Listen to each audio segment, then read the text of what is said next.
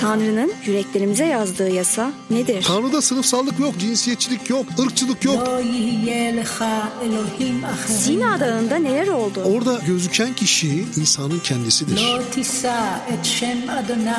Şeriat bizi cennete götürebilir mi? Ait olduğumuz yerde değiliz. Tanrı o emir ile bize bir şey mi anlatmak istedi? Bütün bu arızanın sebebi sevgisizlik. Hadi gelin Radyo Maranata'da hep birlikte o emiri ifşa edelim.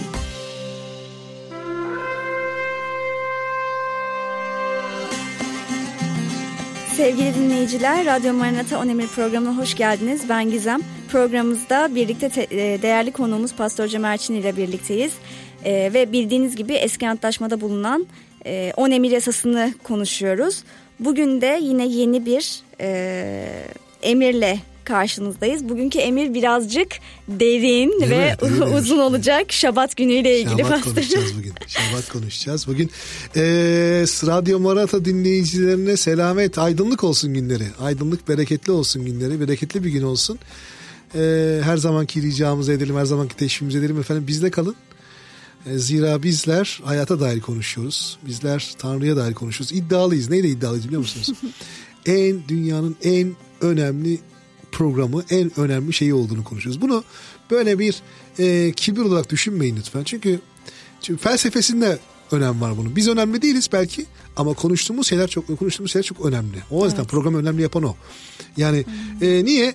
Çünkü yani sonuçta bir eğlence programı izleyebilirsiniz. Küçümsemek anlamında konuşmamış bir zaman ya da diziyi seyredebilirsiniz ama hiçbir şey vermeyin. Orada kalır o iş. Bugün burada alacağınız bir kelime, bir şey sizin bütün hayatınızı belki cennete gidip yüreğinizi cehenneme gitmenizi bile belirleyecek olan şeydir. Bu kadar mı önemlidir pastör? İnanın bana bu kadar önemlidir. Bu kadar önemlidir. Burada alacağınız bir cümle, duyacağınız bir cümle, bir kelime belki sizin cennete veya cehenneme gideceğinizi belirleyecektir. Aydınlık günler olsun, aydınlık program olsun efendim. Bereketli olsun. Evet pastörüm, o zaman ben hemen Mısır'dan çıkış 20 ve 8'e okumak istiyorum bu Şabat günüyle ilgili emiri. Şabat gününü kutsal sayarak anımsa. 6 gün çalışacak, bütün işlerini yapacaksın. Ama 7. gün bana, Tanrı'nın Rabbe Şabat günü olarak adanmıştır.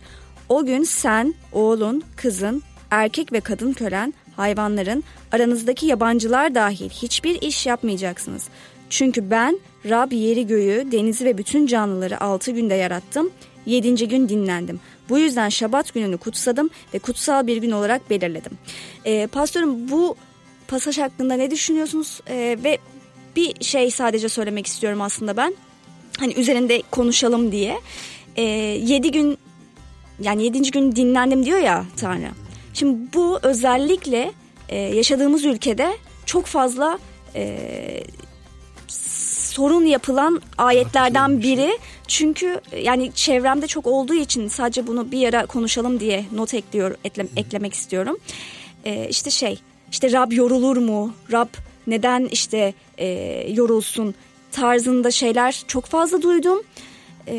Bu konuda da küçük bir açıklama getirirsek, yani bana göre aslında burada Rab bir şeyi bize anlatmak istiyor. Kendisi tabii ki de yorulmadı ama bir şey anlatmak istiyor bana göre. Rab yorulur mu diye gelip söylemek bile, yani değil mi? Ne kadar çok yüzeysel bakıyor çok herkes. Yüzeysel. Yani sıkıntı orada. O yüzden derinlemesine bu konuları konuşmak ve aslında programın bu yanını çok seviyorum. Çünkü çok yüzeysel görünen şeylerin aslında çok derinine iniyoruz. Evet. Yani yüzeyselden alıp onların aldığı yerden alıp derine inmeye çalışıyoruz. Yani evet. Şimdi burada hakikaten semavi, yani bir düşündüğümüz zaman ya Gizem, semavi bir din düşündüğümüz zaman yorulan bir Allah olur mu ya? Hani bunu söyleyen semavi dine inanan kişiler. Anlatabiliyor muyum? Yani ama işte bizim öyle inandığımızı düşünüyorlar. Yani işte onu tam da söylediğim o, bizim onu inandığımıza nasıl düşünebiliyorlar yani? Bu da saçma değil mi? Şimdi ona geleceğim, onu konuşalım. Evet, ama şimdi Şabat gününün ne demektir? Ne anlama geliyor? Bunları birazcık konuşalım. Ona konuşalım. Ona konuşalım. Çünkü onunla başlayalım. Şimdi burada ifadesi var ya, şu 6 gün. Çalıştığı ifadesi. 6 gün çalışın. 7. gün şey. Şimdi bizim kardeşlerde de bazen duyduğum şeyler var. İşte Rab çok cömert. Ne yaptı? 6 günü bize bıraktı. 7. gün öyle bir şey yok ki ya. Bu değil. Evet. Tamam, bunu anlayalım. Bu değil yani, bu zinhar değil. 6 gün gidin, Rab diyor ki yani oğlum gidin paranızı kazanın. Yani 6 gün çalışın, yolunuzu bulun. Yok öyle bir şey yani. Anlatabiliyor muyum? Çünkü oradan bu algı da çıkıyor. Evet. Rab çok cömert. 6 gün bize bıraktı. 6 gün vur patlasın çalar oynasın. Hiçbir şey, Rab'le ilgili hiçbir şey yapmayalım ama bir gün sadece Rab'be adayalım. Öyle değil. Ama buradaki olayı iyi anlayalım. Birincisi, Rab bizimle bir özel zaman istiyor. Özel zaman geçirmek istiyor. Tamam? Sürekli bir bağımızın kopmadığı bir zaman istiyor. Bakın, cennetin, bunun altını çizelim. Cennetin prototipidir. Yani bir ne diyelim prototip derken yani küçük bir kopyasıdır. Fragman gibi. Küçük bir kopyasıdır Şabat. Biz cennette ne yaşayacağız? Rab'le beraber olma deneyimini yaşayacağız. Evet. Şabat dediğimiz şey burada onun küçük bir, tıpkı bizim komünyon, kutsal Rabbin sofrasını yaptığımız gibi göklerde bir sofra olacak ve o sofranın küçük bir ön izlemesi de diyebiliriz. Ön izlemesidir buradaki yaptığımız şey. Tam abide bir karşılığı değildir. Evet. Oradaki çok daha yücedir ama en azından yakınlaşma da hatırlatmadır. Bir hatırlatmadır. Ve oraya gitme yolunun, o Şabat'ı, gerçek Şabat'ı, göklerdeki Şabat'ı yaşama yolunun İsa Mesih'in çarmıhta bizim için ölmesinden, bizim için kendi feda etmesinden geçiyorun. Biz bunu anlatmaya çalışıyoruz orada. Evet. Şabat'a buraya bakıyor. Şabat'a, Yahudi döneminde Şabat'ta konuşalım. Onlar Şabat'a nasıl baktılar, nasıl korktular konuşalım ama bir şeyi ayıralım. Çünkü burada büyük bereket var. Bakın burada büyük bereket var. Değerli dinleyen, bu bereketin altını çizmek istiyorum. Senden uzak olmanı biz çok kolay yaparız. Eski Türkçe'de çok eski Türkçe kelimeler kullanıyorum. Biliyorum Gizem, belki senin yaşın sana tam çok hitap etmiyor bile ama ağzım alışmış. Bir de ben büyüdüm. Yani böyle benim ustalarım, beni Rab'de eğitenler eski kelimeler çok hakimlerdi. Ben de o jargon oturdu bende. Bir de severim eski kelimeyi kullanmayı. Niye söyledim bunu? Şimdi eski bir kelime var. Çok tam Türkçesi yok. İstihza. Şimdi biz çoğu zaman istihza ederiz insanlarla. Yani biraz soyutlamaya çalışırız. Değil mi? Evet. Biraz uzak dururuz. Şimdi şöyle bir soru soralım. Olabilir mi ki beni dinleyen kardeş, bazen Rab'den istihza etmek isteyesin. Yani bazen böyle saniyenin 10'da birinin, 1000'de birinin, milyonda bir anda Rab böyle ağır gelmiş olabilir mi sana? Ağır gelebilir mi Rab? Dindar kardeş, sana sesleniyorum. Hani en dindarına sesleniyorum. En dindarım diyene sesleniyorum. Hani vecibelerini yerine getirmekte son derece gayretli olan kişiye sesleniyorum. Olabilir mi ki bazı zamanlar Rab ağır gelsin? Para kazanmak daha keyifli gelsin. Olabilir mi ki bazı zamanlar işte o tam olarak Rab'le geçirmemekten, Rabbi tanımamaktan gerekiyor. Evet. Şimdi bereket dediğim şey bu. Rab senden esas istihza etmesi gereken Rab, senden soğuk uzak durması gereken, senin ona ağır gelmen gerekirken Rab seninle zaman geçirmek konusunda büyük heyecan duyuyor kardeş. Dışarıdaki insan bu Tanrı'yı tanımıyor. Dışarıda bize öğretilen Tanrı'ya uymuyor bu. O Tanrı tipolojisine uymuyor. O Tanrı çizgisine uymuyor. Çünkü orada bir Tanrı yukarı durur. Böyle sert bakışlarla yapan bir Tanrı vardır. Tamam mı? Onu hissetmezsin bile böyle. Hissetmezsin, hani. Sadece korkarsın. Aynen. Ya da işte. Zaten hissetmek istemiyor biraz da. Çünkü belirsizlik var orada. Evet. Tanrı'yı hissetme konusunda belirsizlik. Şabat tam da buna zıttı olan bir şey. Tanrı'ya yakınlaşın diyor Şabat. Evet. Tanrı'dan kopmamadır Şabat. Tanrı'yla zaman geçirmedir Şabat. Tanrı'yla ruhsal olarak daha çok zaman geçirmedir. Vur patlasın çal oynasın değildir Şabat. Şabat bir tatil zamanı değildir. Saat 12'ye kadar yatmak değildir Şabat, tamam mı? Şabat başka bir şeydir. Şabat Rab'le ayrılan zaman. Rab özel zaman istiyor bizden. Özel kesinlikle. Bir zaman. Ve yani hep istiyor ki biz ona yaklaşalım. Çünkü o zaten bize her zaman yaklaşmaya hazır aslında. Şimdi oradaki şeye de gelelim. 6 günde yarattı. 7. gün dinlendi, takıldı kafasına göre vesaire. Şimdi o dinlendi kelimesi ne ifade ediyor? Şabat zaman huzur diyarım diyor ya mesela, huzur diyar. Şunu düşünerek başlayalım. Bak şu soruyla başlayalım. Bu soru önemli. Şimdi mesela neden insan 6. günde yaratıldı? Değil mi? Düşündük mü hiç? Ya bu Tanrı eğer insanı çok seviyorsa ilk onu yaratması lazım, öyle mi? Doğru. Ha? Öyle geliyor akla ya. Diyor ki adam, ya babam evet tamam da yani şimdi Tanrı insanı seviyor. Ateist geliyor soruyor mesela, değil mi? Abi tamam da sen diyorsun da pastörüm, yani şimdi Tanrı insanı seviyorsa ilk onu yaratması lazımdı. Onu 6. gün yarattı. Ya çocuğu olan, yani bu analojiyi yapıyorum çok sık. Bu analoji çok oturuyor. Çok oturuyor bu analoji. Onu da ben öyle hissediyorum, bilmiyorum. Şimdi düşün ki mesela bir eş ilk hamileliğini düşün, tamam mı? Hamile kalmış. Bebek bekliyorlar. Bebeğin ayları geçmeye başladığı zaman o bebeğin odası hazırlanmaya başlar. Değil mi? Doğru. Yani yatağı hazırlanır. Önceden kıyafetler alınır. Bebeğin haberi bile yok lan. O haberi bile yok. O başka bir şey yaşıyor o an, değil mi? Hiç umurunda. Şimdi insanoğlu yaratıldığında yaşam alanı ve her şey hazırdı. Her şey hazırdı. Doğru, hiç bu açıdan düşünmemiştim. Anladın? Yani her şey hazırdı kız kardeş. Sen değil, birçok insan, bizi dinleyen birçok insan eminim ki böyle düşünmemiştir. Ama insanı yarattıktan sonra Tanrı, şimdi şu soruyu soralım. Bu soru Hristiyanlık içerisinde bir şeydir, teolojik bir tartışmadır. Sevgili Gizem, sevgili kız kardeşim, Tanrı yaratılışa devam ediyor mu? Yoksa Tanrı yaratılışı mı yarattı? Yani biz aslında bugün 7. günde miyiz acaba? 7. gün Tanrı'nın dinlenme günü dediği gün bugün devam ediyor mu? Tanrı kadını yaratırken sıfırdan bir kadın yaratamaz mıydı? Niye erkeğin kaburga kemiğinden yarattı? Acaba insanın yaratılışından sonra Tanrı bitirdi mi yaratılışı? Hala çalışıyor. Ya da hala mesela herkesin her ana rahmine düştüğünde o yaratılış Tanrı nefesi üflüyor mu herkesi tek başına? Evet. Şimdi bu bir tartışmadır. Anlatabiliyor muyum? Bu tartışmadır. Ama Tanrı 7. günü yarattığında 7. günü onun huzur diyarıydı ve cennette bir 7. gün vardı. Harika. Cennet zamanı şabattı. Bakın bunun altını çizelim. Cennet şabattır. Şabat zamanıydı. Ne zamana kadar? Bunu biz bozduk. Evet. Tanrı şabatını biz bozduk. Adem bozdu Tanrı'nın şabatını. Şabat zamanını bozdu. Bütün o şabatı mahvettik. Tamam? Bütün o şabatı mahvettik. Şimdi tam da burada kaldık. Tanrı bizi, burası müjdemiz işte bizim. Burası Hristiyan kürsüsünün 2000 yıldır hep yeni kalan, hep taze kalan. Çünkü şabat taze bir şeydir. Çünkü şabat, cennet tazedir. Her zaman tazedir cennet. Evet. Onun oradaki heyecan, oradaki bereket tazeliktir. Cennet eskimez. Cennet rutine bağlanmaz. Cennetten bıkmayız. Anlatabiliyor muyum? Cennet üzerimize aldığımız bir moda eşyası gibi değildir. Modası geçince kenara atılacak bir şey değildir. Cennet hep moda, hep trend olandır. Hep taze olandır. Şimdi Tanrı bizi tekrar o şabatına çağırıyor. Şabatına. Çünkü Tanrı bir şey biliyor ki burası şabatsızlıktır. Tamam? Burası şabata aykırı olan yerdir. Burası Tanrı'nın aykırı yaşanan bir yer. Evet, aynen öyle. Tanrı niye dünyaya geldi? Tanrı dünyaya gelir mi? Tanrı dünyaya gelmez kardeş. Tanrı dünyaya niye gelsin ya? Tanrı dünyaya gelip niye alçalsın? Niye bunu yapsın Tanrı? Ne çıkarı var? Değil mi? Çünkü bunlar hep şabatsızlığın sorularıdır. Tanrı bu dünyaya geldi ta ki bizi tekrar şabat diyarına götürmek için. Evet. Bizi tekrar şabata götürmek için. Kendini tekrardan hissettirmek için.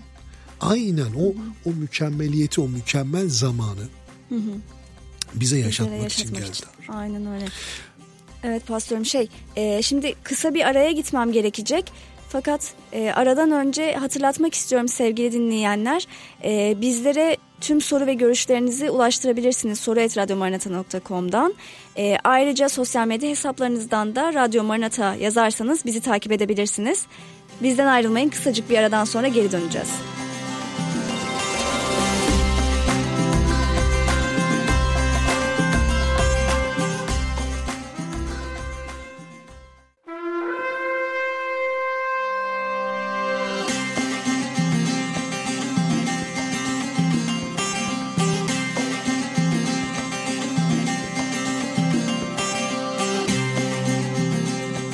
Sevgili Radyo Maranata dinleyicileri, kısacık bir aradan sonra tekrar sizlerleyiz. Ve programımızın ilk bölümünde Şabat'tan bahsediyorduk. Şimdi devam edeceğiz. Ben yeni bir soru sormak istiyorum aslında. Deminki konuştuğumuz konularla ilgili zaten. Bakıldığında Hristiyanlar Şabat'ı nasıl anlıyor? Yahudiler Şabat'ı nasıl anlıyorlardı? Şimdi Hristiyanlarla başlayalım. Hristiyanlar en doğru Hristiyanlar şimdi anlıyorlar. Ya bir şey söyleyelim. Biz hep yani şunu söyleyelim. Bizim kutsal kitabımız, tamam, belki hani tekrara düşüyoruz bununla ilgili ama önemli bir şey. Yani şimdi paylaşacaklarımın temelini oluşturuyor. Yani bizim kutsal kitabımız İncil değil sadece. Tevrat'la başlayan. Evet, bu çok önemli. Zebur ve İncil. Dolayısıyla bunlar bir kitap aslında. Niye diyorum bunu?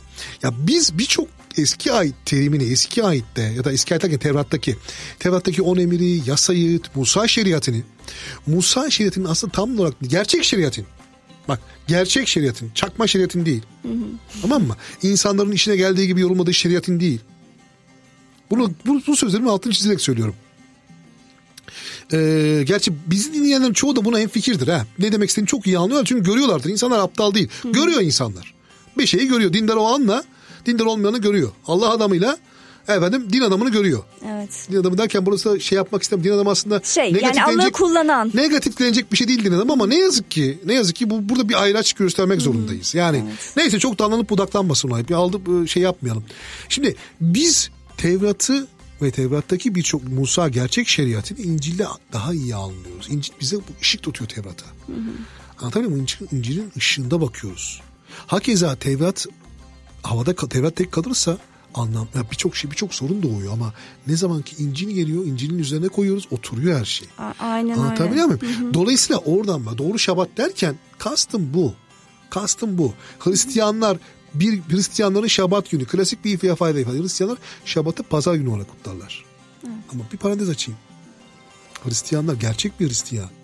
Kutsal ruha nail bir Hristiyan. Her gün Şabat'ı kutlar. Çok zaman Şabat kutlar. Bir günden çok daha fazladır. Evet. Sürekli Şabat'ı kutlar. Sürekli Şabat'ı yapar. Aynen, yani gibi aslında pazar günleri yani sembolik gün, hani gibi Rab yani tabii ki böyle demiyordur ama benim bakış açımdan tamam bak o kadar her gün var benimle Şabat geçirmen için. Ama yapmıyorsun, pazar günü senin için bir sembol olsun. Daha çok benimle ol der gibi. Ama normalde aslında yapmamız gereken her gün Rab'le vakit geçirmek. Ve aslında Rab'le vakit geçirdiğimiz her gün bizim için Şabat günüdür. Ya da Şabat dakikasıdır, anıdır. Kız kardeş, kutsal ruhu hissettiğin andan itibaren aman ben mutlaka her gün tutayım, her gün Şabat'ı tutayım da her gün Şabat'a gideyim diye şey hissetmiyorum. İçten bir şey var. Arıyorsun o Tanrı'yı. Evet, yani bu zorunluluk değil. Evet. Yoksa zaten din oluyor ya da din derken kurallara bağlı bir şey oluyor ve o zaman altında yatan Rabbi kaçırıyor insan. Aynen o. Ya onun içten gelmesi lazım ve o kutsal ruhu alınca birçok şeyi, yani bu Tevrat'ta yazan ya da bu şeriat dediğimiz şeylerin birçoğunu aslında insan yani kalpten isteyerek yapıyor. Yani bunu bir zorunluluk gibi yapmıyor aslında insan. Çünkü Rab o ruhu sana veriyor onu aldığı zaman. Rabbin o lezzetini, ruhsal lezzetini almışsın, bırakamıyorsun. Evet, o aşkı bir kere tadınca bırakamıyorsun. Aynen öyle. Şimdi pazar günü niye pazar günü mesela eğer bir insan sadece Hristiyan sadece pazar günündense ibadet Şabat'ı, zaten o tam Şabat'ı doğru düz Şabat'ı da hissetmiyordur. Onu da söyleyeyim yani. Ama Şabat belki pazar günü pazar Şabat'ı doğru kilise günüdür ve kiliseye gitmek, kilisede buluşma günüdür. Ve o insan aslında büyümesi için, Rab'de büyümesi için gerekli bir zamandır o Şabat. Rab'de büyüyüp daha uzatması için Şabatlarını, daha uzun Şabat zamanları yaşaması için kiliseye gelmesi lazım. Şöyle sözünüzü kestim ama hemen aklıma gelince söylemek istiyorum. Dinliyorum. Mesela normalde dünyada o kadar çok şey yaşıyoruz ki, yani yaşamımızda, hayatımızda ve Rab'den zaten uzağız çoğu zaman. Hele ki sadece pazardan pazara tamam ben pazar günü kiliseye gideyim diyen bir İsa Mesih inananı en azından belki şu olabilir: o pazar günü gittiği için evet hafta içinde zaten uzak ama o gün kilisede öyle bir şey duyar ya da öyle bir şey yaşar ki belki tekrardan Rabbe yakınlaşır. O yüzden aynen bunu söylemek istiyorum. En kötü ihtimalle o pazar günleri Şabat'ını yapmak bile çok önemli. Evet, çoğu zaman belki çok yürekten olmuyordur sadece bunu yapan kişiler için. Ama Rab herkesi bir şekilde kendine çekmek için yollar arıyor. İşte onu yaparken o pazarı Şabat gibi yapması lazım. Tamam? Klasik dükkancı bir adamın pazar günü yayması gibi olmayacak. Yani çoluk çocuğunu bugün gidip Gülhane'de takılalım gibi olmayacak. Evet, doğru. Yani gezmek, tozmak, yüreğini hazırlaması lazım anlamında değil ama o gün Rab'den daha çok alabilmek. Ailense Ailece Rab'den daha çok alabilmek o gün. O gün kelamı dinlemek, kelamı duymak, ama kelamın üzerine düşünmek. Düşünmek, evet. Kelamın üzerine yoğunlaşmak. Anlatabiliyor muyum? Yani biz kültürel şabattan kurtulmalı Hristiyan. Hiçbir zaman buna izin vermemeli. Kesinlikle. Hristiyan bir özel istiyor. Hristiyan dediğin kimdir biliyor musun? Hristiyan birçok şey söyleyebiliriz ama Hristiyan çok sık Rab'de öz eleştiri yapandır. Çünkü kutsal kelama bakıp sık sık öz eleştiri yapması lazım insanoğlunun. Çünkü kelam vurmuyorsa alnının çatına, kelam vurmuyorsa yüreğine, sapıyorsun sağa sola. Dolayısıyla o pazar şabatını yaparken yüreğini bir açman lazım önce. Yürekten pazar şabatını yapmaya başlaman lazım. Ailen ne yapıyorsan ailenin içinde daha çok Rabbin geçmesi lazım. O Rabbin selametini daha çok duyulması lazım çocuklarının vesairenin. Anlatabiliyor muyum? Eğer eşinle sadece eşinle o şabatın gerçekten hakkını vermen lazım. Dolayısıyla şimdi şu soru da geliyor. Mesela niye işte yasada cumartesidir şabat. Cuma akşamı mesela Yahudiler genelde evet, Yahudiler mesela ne yaparlar? Cuma akşamından Cuma akşam saat 3'ten sonra cumartesi saat belli 3'e kadar o gün şabattır onlar için. Ve o gün belli şeyler hiç yapmazlar etmezler. Şimdi Tanrı'nın derdi bu muydu? Buna geleceğim. Şunu söyleyeyim sadece niye şey yapalım biz pazar günü. Şimdi birkaç şey var. 2 tane şey var. Bir tanesi diriliş. Evet. Ve aslında kutsal şabata giden yol. O büyük müjde pazar günü gerçekleşti. Rab pazar günü dirildi. Haftanın birinci günüdür pazar günü. Haftanın son günü değildir. Tamam? Haftanın birinci gündür. Hristiyanlar haftanın birinci günü şabat yaparlar. Birinci günü Rabbin gününü yaşarlar. Sonra haftayı yaşarlar. Tamam mı? Çünkü Rab'le başlarlar. Evet. Cuma Rab'le başlarlar. Rabbi yücelterek başlarlar. Rab'den alarak başlarlar. Sonra gündelik güne döner ya da haftalık işlere dönerler. Bunun mantığı bu. Haftanın birinci günü. Bir de bir şey daha var. Niye yaptılar? İkincisi şu. Birincisi diriliş demiştik. İkincisi de şu. Bakıyorsun elçilerin işleri bölümüne. İlk kilise döneminde veyahut Rab İsa'nın Matta, Markos, Luka Rab hep şunu diyoruz. Haftanın birinci günü İsa öğrencilerini topladı. Haftanın birinci günü İsa öğrencilerini topladı. Haftanın birinci veyahut işte baktığın zaman haftanın ilk günü Resul Paulus diyor. Haftanın ilk günü ekmek kırmak için toplandığınızda, ekmek kırmak dediği ne? O kutsal komunyonu yapmak için toplandığınızda. Özel bir toplantı. Tek ekmeği bölüşmek. Tamam, yani o özel, birbirleriyle paylaşmak. O özel bir toplantı. Onu haftanın birinci günü yapıyorlar. Ama diğer günleri toplanmıyorlar mı için? Toplanıyorlar. Ya da bölüşmüyorlar mı bir şey? Bölüşüyorlar. Paydaşlıkları var. Gene vaazını gene görüşüyorlar. Gene bir şey yapıyorlar. Evet. Ama haftanın birinci günü ekmek kırmak için toplanıyorlar. Yani kutsal komunyona o yüce şeyi iştirak etmek için toplanıyorlar. Rabbin ne diyelim o Rabbi anmak için, Rabbin çarmıhdaki işini anmak için toplanıyorlar. Haftanın birinci günü onun için toplanıyorlar. Tamam. Bundan dolayı. Çünkü soru geliyor buradan. Niye siz şabatı cumartesi yapmazsınız da? Kardeşim siz devam değil misiniz Yahudiliğin? İşte o zamanlar cuma akşamı cumartesiye bağlayan gece kutluyor. Sen niye yapmıyorsun onu vesaire? Yahut niye sen şabat günü işte arabana biniyorsun? Onlar binmiyorlar vesaire. Tamam mı? Buna gelelim. Ama ben diyelim ki o gün iş yapıyorum ama Rab'le de beraberim. Ama diğer türlü işte kuralcılık işte çok kötü. Ben pazar günü kiliseme de giderim vesaire de yaparım. Ama benim kalbim Rab'den uzaksa ben ne anladım ki? Yani hangi din olduğu o yüzden çok önemli değil yani. Maksat Rab'le beraber olmak. Şimdi yine o şeye geldi ya kuralcılık dedin ya. Oradan alalım Yahudilerin konudaki şeyini. Şimdi ne görüyoruz biz? Gene İncil'de. Rabbin şabat günü konusunda İsrail'e kızgınlığı var. Ya şabat gününü Rab vermedi mi? Rab verdi. Şabat gününü veren kim? Rab. Şabat gününü nereden gördünüz siz? 10 emirde gördünüz. İyi de babam siz şabatı aldınız. Rabbin üstüne koydunuz. Şabatı tanrılaştırdınız.